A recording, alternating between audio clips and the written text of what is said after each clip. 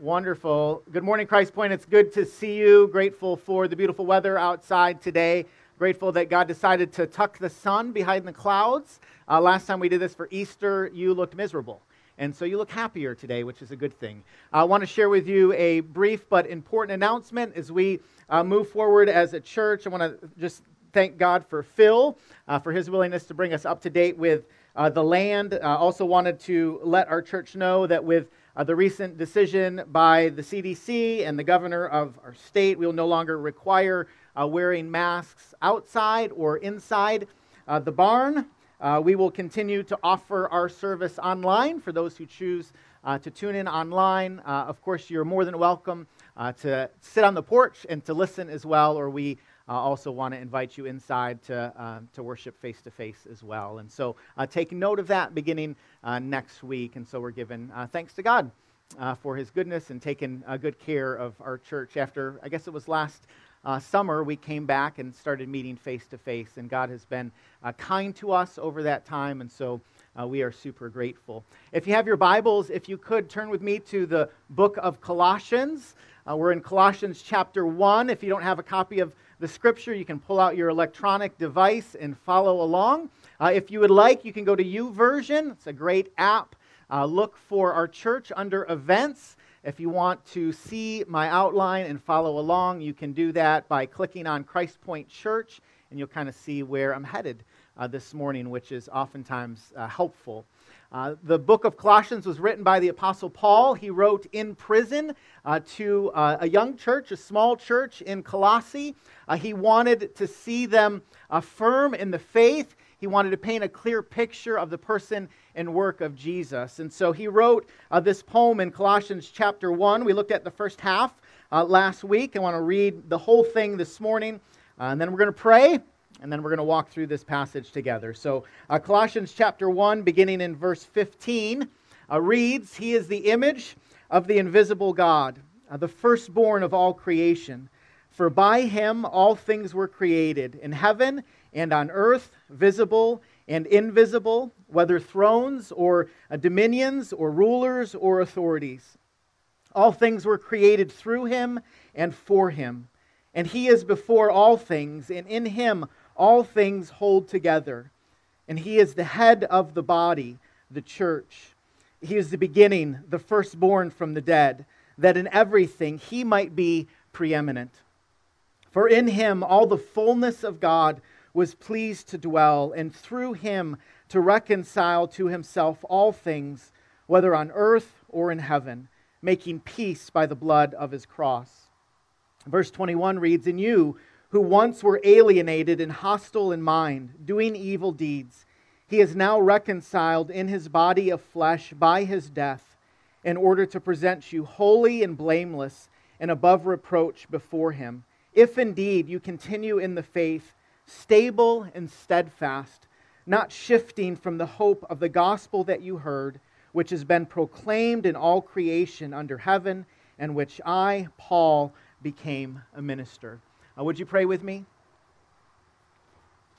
As is our custom at Christ Point, please, I invite you to take a moment and pray for you. You know you better than I know you, and so pray that God would work in your heart and in your life this morning.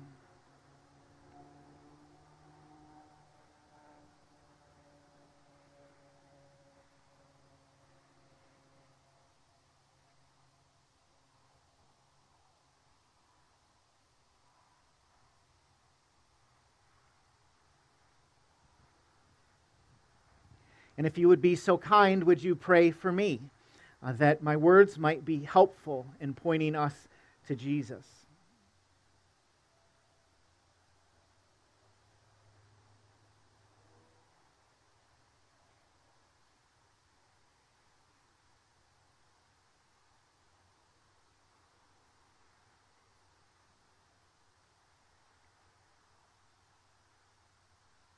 Father God, we're hopeful for the life that we have because of Jesus. We give you thanks this morning that we have the opportunity to come and to gather as your people and to hear from you. Thank you that you have not been silent. You've spoken to us through your Son, Jesus. You've given to us your Spirit who indwells in us, who fills us. You've given to us your Word, which is living and active. I pray now that you would use it to form and shape us as your people. Change us. Do a good work in us for your name's sake. Lord, we pray these things in Jesus' name. Amen. My daughter, Amelia, is the most beautiful girl in all of the world. It's really not close, but I would never say that in public. I am partial to Amelia. However, Amelia is a bit messy. She is a bit messy. She is an artist. She loves art, which is a wonderful thing until you go into her room. And her room oftentimes looks like Michael's, the art section of Michael's. Have you been there before? It looks like it exploded in her bedroom. Right? It's a little messy. There are pens and pieces of paper. There's carnage all over the floor. Her desk that we purchased for her to do virtual school and to study and to learn looks like it belongs to Jackson Pollock. There is paint all over it. It is a mess. Occasionally, I will be just a little bit frustrated with the most beautiful girl on the planet, and so I will walk into her room and I will survey her room, and I will say, Amelia, who is in charge here? Who is in charge here? In other words, why is your room a mess? And she will look at me and she will smile and she will walk up to me and she will stick out her hands and place them on me and push me out of the room. Right? She doesn't want to hear it. She doesn't want to hear what I have to say from her. I want to know who is responsible for this mess that you have created. The church is beautiful. The church is beautiful. When the church is operating the way that the church should, when we are functioning the way that we should as the people of God, the church is God's beautiful idea. And the church can be a little messy. Perhaps you have had a messy church experience before. A time when not everything went the way that it was supposed to go. A time when you walked away from church and instead of being encouraged and challenged to see the beauty of Christ, you just saw a mess. Maybe there's been a point in time in your life where you've thought to yourself, who is in charge here? Well, thankfully, Paul answers that question. And he does so in Colossians chapter 1, verse 18, when he writes to the church at Colossae and says, and he is the head of the body, the church. Jesus is in charge of the church. The church is God's idea. It is not man's invention. There's not a bunch of smart guys that decided to gather together one day and say to each other, hey, best idea wins. What do you got? And they threw out a few ideas onto the board and then decided, I know, we'll get together once a week on Sunday, occasionally take an offering and have a potluck. Right? That did not happen. The church is God's idea. Right? It's His idea. It's not ours. I don't know about you, but that's encouraging to me to remember, because when things don't always go the way that you want them to go, it's important to remember that God is in control. He designed the church. He dreamed up the church. He thought about the church. He can be trusted with the church. Jesus is the head of the church. Paul says that Jesus is the head of the body. If you're familiar with the New Testament, oftentimes in the New Testament we read that the people of God function as a body. It's a beautiful metaphor. I actually read it to Amelia just this morning when we were sitting in the barn. I said, Melissa, the church is like a body. And she just kind of looked at me. like with her head tilted to the side. I said, let me read you a passage from this guy by the name of Paul about the body of Christ. And so I took her to 1 Corinthians chapter 12. I want to take you there this morning. 1 Corinthians chapter 12, verse 12. And I read to her these verses.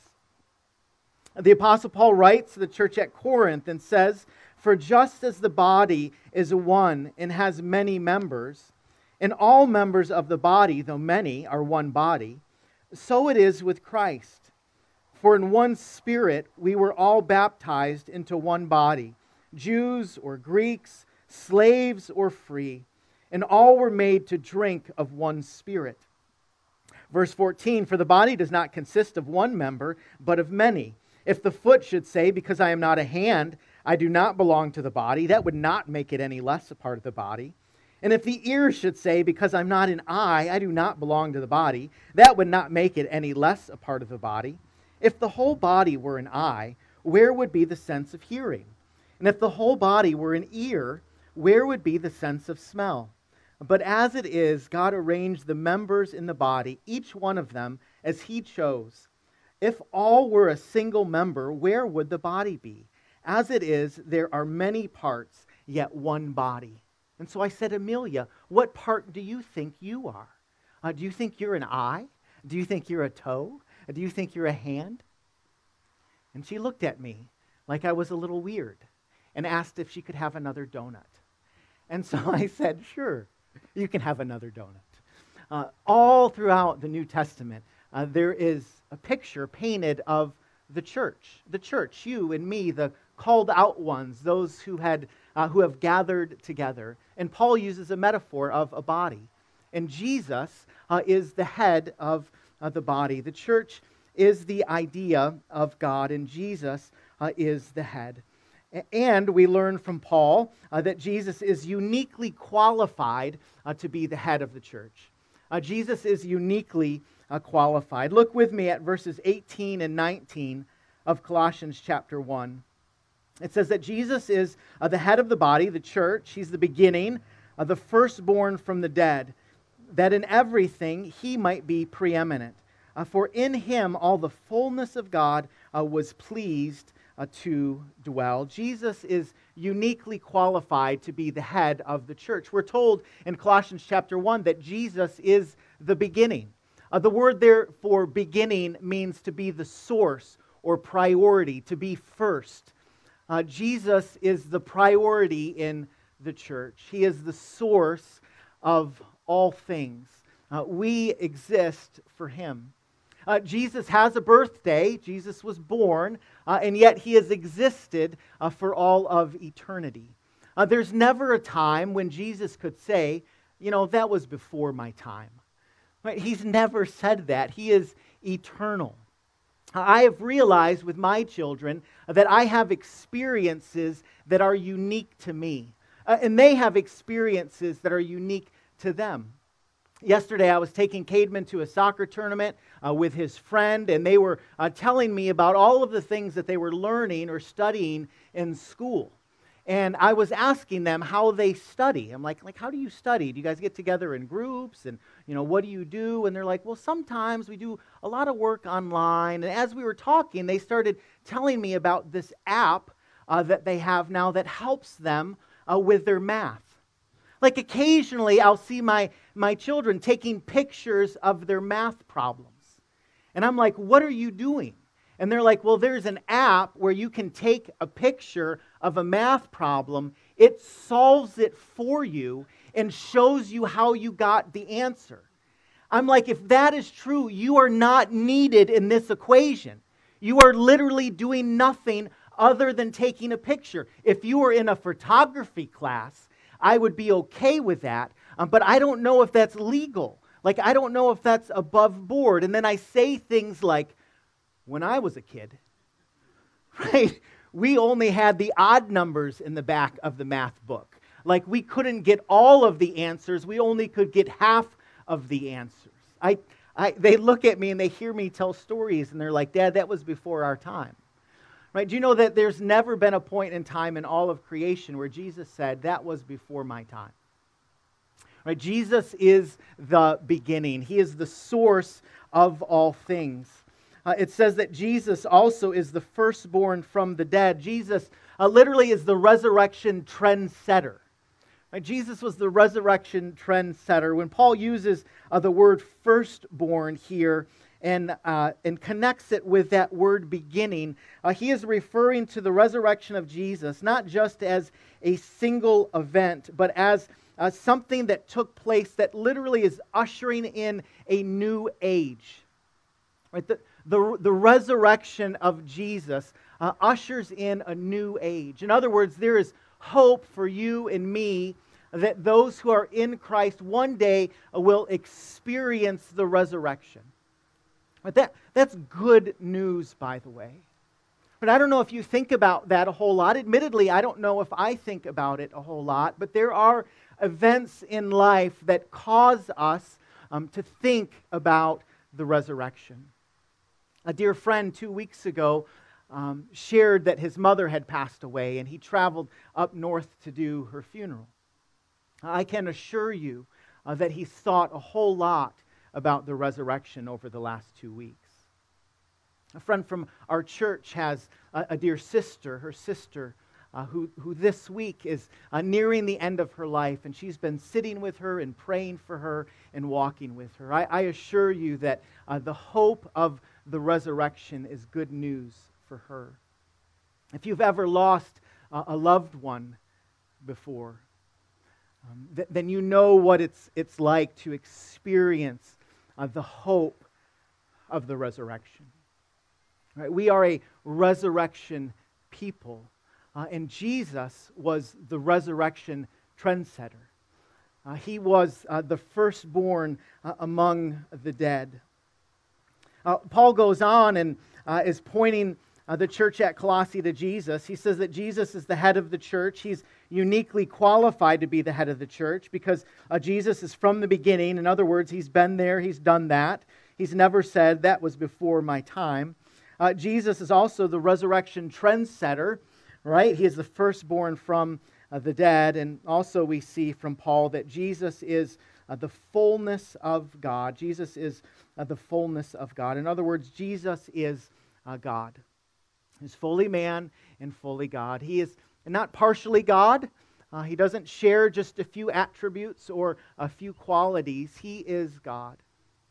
Paul wrote to a polytheistic culture, to a church that found themselves in a polytheistic culture, and he wanted them to have a clear picture of who Jesus was.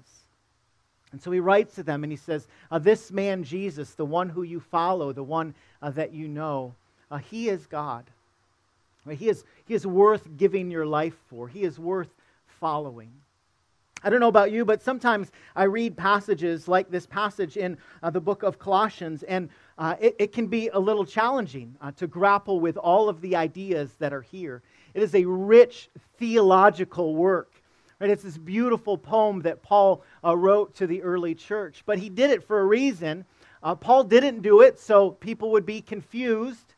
He didn't do it just so people would write theological volumes and works about these verses. He did it so that people would have a clear picture of who Jesus was.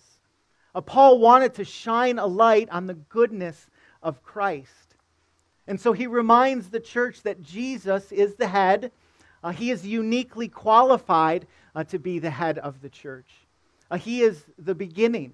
He is the firstborn from the dead. He is fully God. And then Paul is going to give the church at Colossae a different framework for life. He's going to give them, in essence, a worldview, a different way of thinking and seeing the world. Look with me at verse 19 in Colossians chapter 1. It says, "For in him the fullness of God was pleased to dwell, and through him to reconcile to himself all things, whether on earth or in heaven, making peace by the blood of his cross." Verse 21, "And you, who were once alienated and hostile in mind, doing evil deeds, he is now reconciled in his body of flesh by his death, in order to present you holy and blameless and above reproach before him." Paul really is giving the early church a way of seeing the world. He paints a picture for them and says, at one time, essentially, you were enemies of God. You were not at peace with God, but God has reconciled you to himself through his Son, Jesus. That idea of reconciliation is the end of estrangement between God and man. The end of estrangement. It's this idea of having peace with God. It's really a beautiful picture when you read about it. And there are other times in the New Testament where Paul writes about it. In Romans chapter 5, verses 10 and 11, he says, or paints a picture of the reconciliation that God has done through his Son.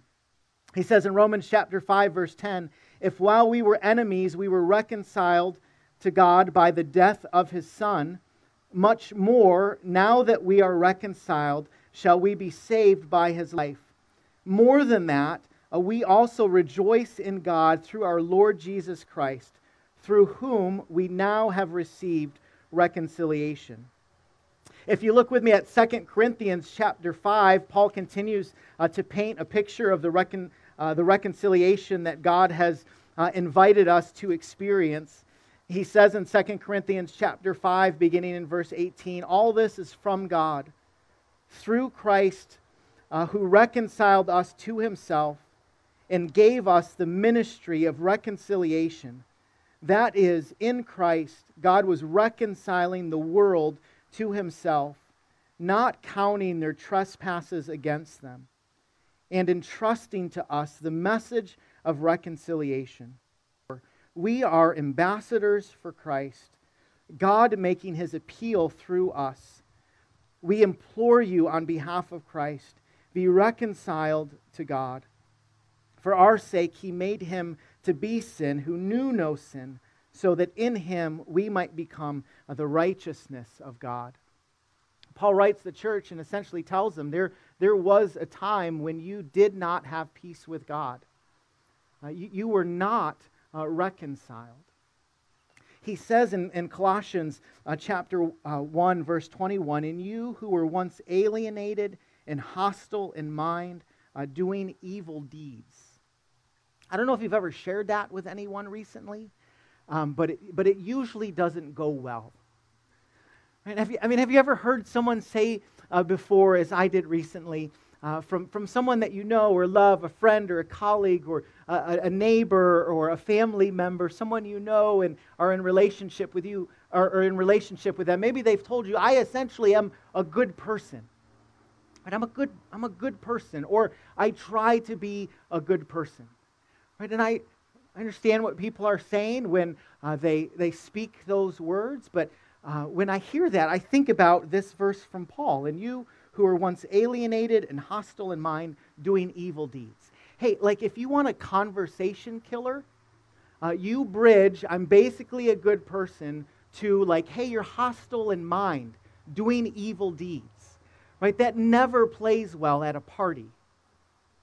Right? And yet Scripture, time and time again, is like a mirror that God holds up to us and says that apart from Christ, we are not rightly related to God. We do things against God's law and word and thought and in deed. But Paul doesn't stay there with the bad news. He shares good news. He says, you were there at one time, but now he, Jesus, has reconciled in his body of flesh by his death in order to present you a holy and blameless and above reproach before him. I love that. In other words, because of the work of Jesus, God has invited us into a relationship with the God that made us. Like we can be known and loved by God. We can, through faith in Jesus, experience this life so much so that God, because of the good work of Jesus, will one day present us holy and blameless before the Lord. If you've ever wrestled with your own sin or brokenness before, if you've ever experienced it before, you know that Paul's words here, that one day we will be presented before God as holy and blameless and righteous, is very good news. It is very good news. I hope and pray that you will experience that good news today. Paul continues in verse 23 and says, "If indeed you continue in the faith, stable and steadfast, not shifting from the hope of the gospel that you heard, which has been proclaimed in all creation under heaven, and of which I, Paul, became a minister." So Paul is praying for this little church. Maybe they're on a bit of a shaky ground as their faith is questioned by the community that they live in. And he tells them that one day you will be presented holy and blameless and above reproach before Him, if indeed you continue in the faith. Right? There's this call to continue in the faith, to not drift away, to not tap out. If you've read the statistics oftentimes in the church about the de-churched or deconversion stories, you'll hear countless stories of people who were walking with the Lord, seemingly walking with Jesus, who for one reason or another seem to tap out. Right? And they just drift away. They think that the faith that was taught in their childhood can no longer be trusted. Maybe they wrestle through their own personal questions and they don't know what to do with them. Maybe at one time they're in the church and they seemingly love the church, but for whatever reason they tap out of the church. Paul is saying one of the signs that we are the people of God is that we continue in the faith, right? By the Spirit of God in us, right? That we continue and don't tap out and don't leave the faith. I almost feel as Paul is writing to this church, a place where he has never been, and he's writing to them with the heart of a pastor. And he wants them to know that Jesus is who He said He was, right? That His words are trustworthy and true. And he points them to Jesus, the head of the church, reminds them that He is uniquely qualified to lead the church, and then encourages them to continue on in the faith because they have been reconciled to God through Christ. It is my hope and prayer today that you would experience and receive that good news. Would you pray with me? Father God, thank you so much for the work of Jesus. Lord, thank you that we can be rightly related to you because of the finished work of Jesus on the cross. Thank you that we have been given new life, that we have been called sons and daughters through faith. Thank you for the reconciliation that is ours through the sufficient work of Jesus on the cross. Lord, thank you that you invite us by faith to be your sons and daughters, to be rightly related to you. Lord, it's my hope and prayer this morning, if there are those who do not have a relationship with you, who do not know you, that you, by your Spirit, would draw them to yourself, and that they would, by faith, trust in Jesus this morning. God, we love you. We thank you so much for loving us first. We pray these things in Jesus' name and by your Spirit. Amen.